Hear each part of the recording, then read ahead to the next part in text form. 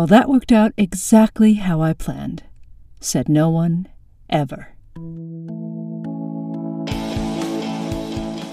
I Feel Awful, Chronicles of Leadership, a micro-podcast featuring Christine Sachs, Juanita Molano-Para, Katharina Schneeges, Robert Kwong.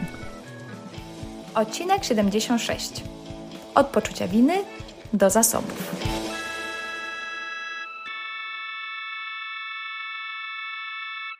Witam wszystkich. W tym tygodniu nagrywam ten odcinek w roli zaproszonego gościa. Mam na imię Julia. Jestem coachem i trenerem z tematu przywództwa. Mieszkam w Polsce.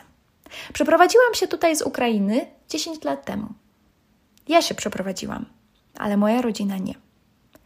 Dlatego wiadomość o tym, że mój drogi kraj, w którym mieszkają tak bliscy mojemu sercu ludzie, jest atakowany, była przerażająca. Chyba nigdy nie zapomnę mojej pierwszej reakcji, gdy obudziłam się z niepokojem w środku nocy i przeczytałam wiadomości. Szok, zaprzeczenie i ogromne przerażenie. Tak wiele myśli, tak wiele pytań. Jak się czuje moja rodzina? Czy są teraz bezpieczni? Jak mogę im pomóc? Co będzie dalej? Co się wydarzy z Ukrainą? Co mogę zrobić? Życie, jakie znałam, podzieliło się na dwie części.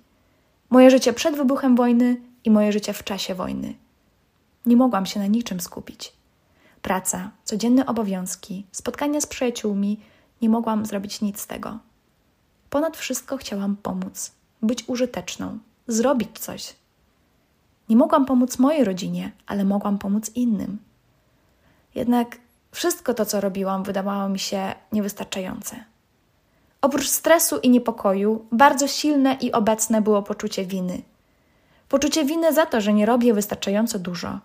Za to, że mogę pójść na spacer, że mogę się pośmiać, że mam wokół siebie spokój. Te emocje mnie wyczerpały. Byłam tak przytłoczona wszystkim, co się działo i tak emocjonalnie związana, że nie mogłam zrobić kroku w kierunku siebie. Jak mogę pójść na kawę z przyjaciółką, kiedy moja rodzina siedzi w schronie przeciwbombowym? Po kilku takich tygodniach zdałam sobie sprawę, że jest jeszcze jedna osoba, która potrzebuje pomocy. To byłam ja. Podjęłam świadomą decyzję, aby pomóc sobie poczuć się lepiej. Tego też czasem wymagają sytuacje związane z przywództwem. Jako liderzy musimy czasem radzić sobie z sytuacjami, w których czujemy się emocjonalnie związani. Kluczowe znaczenie ma odwrócenie uwagi od emocji, aby móc skupić się na działaniach. Jeśli temat jest Ci znany, oto Twoje wezwanie do działania. Numer 1. Zrób przerwę i zapytaj siebie, jak mogę się wesprzeć? Co może sprawić, że poczuję się lepiej? Numer 2. Zauważ, kiedy działasz z poczucia winy, a kiedy z zasobów.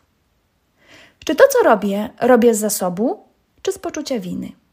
Jeśli to drugie, nie rób tego. I numer 3. Rozmowa z bliskimi ludźmi.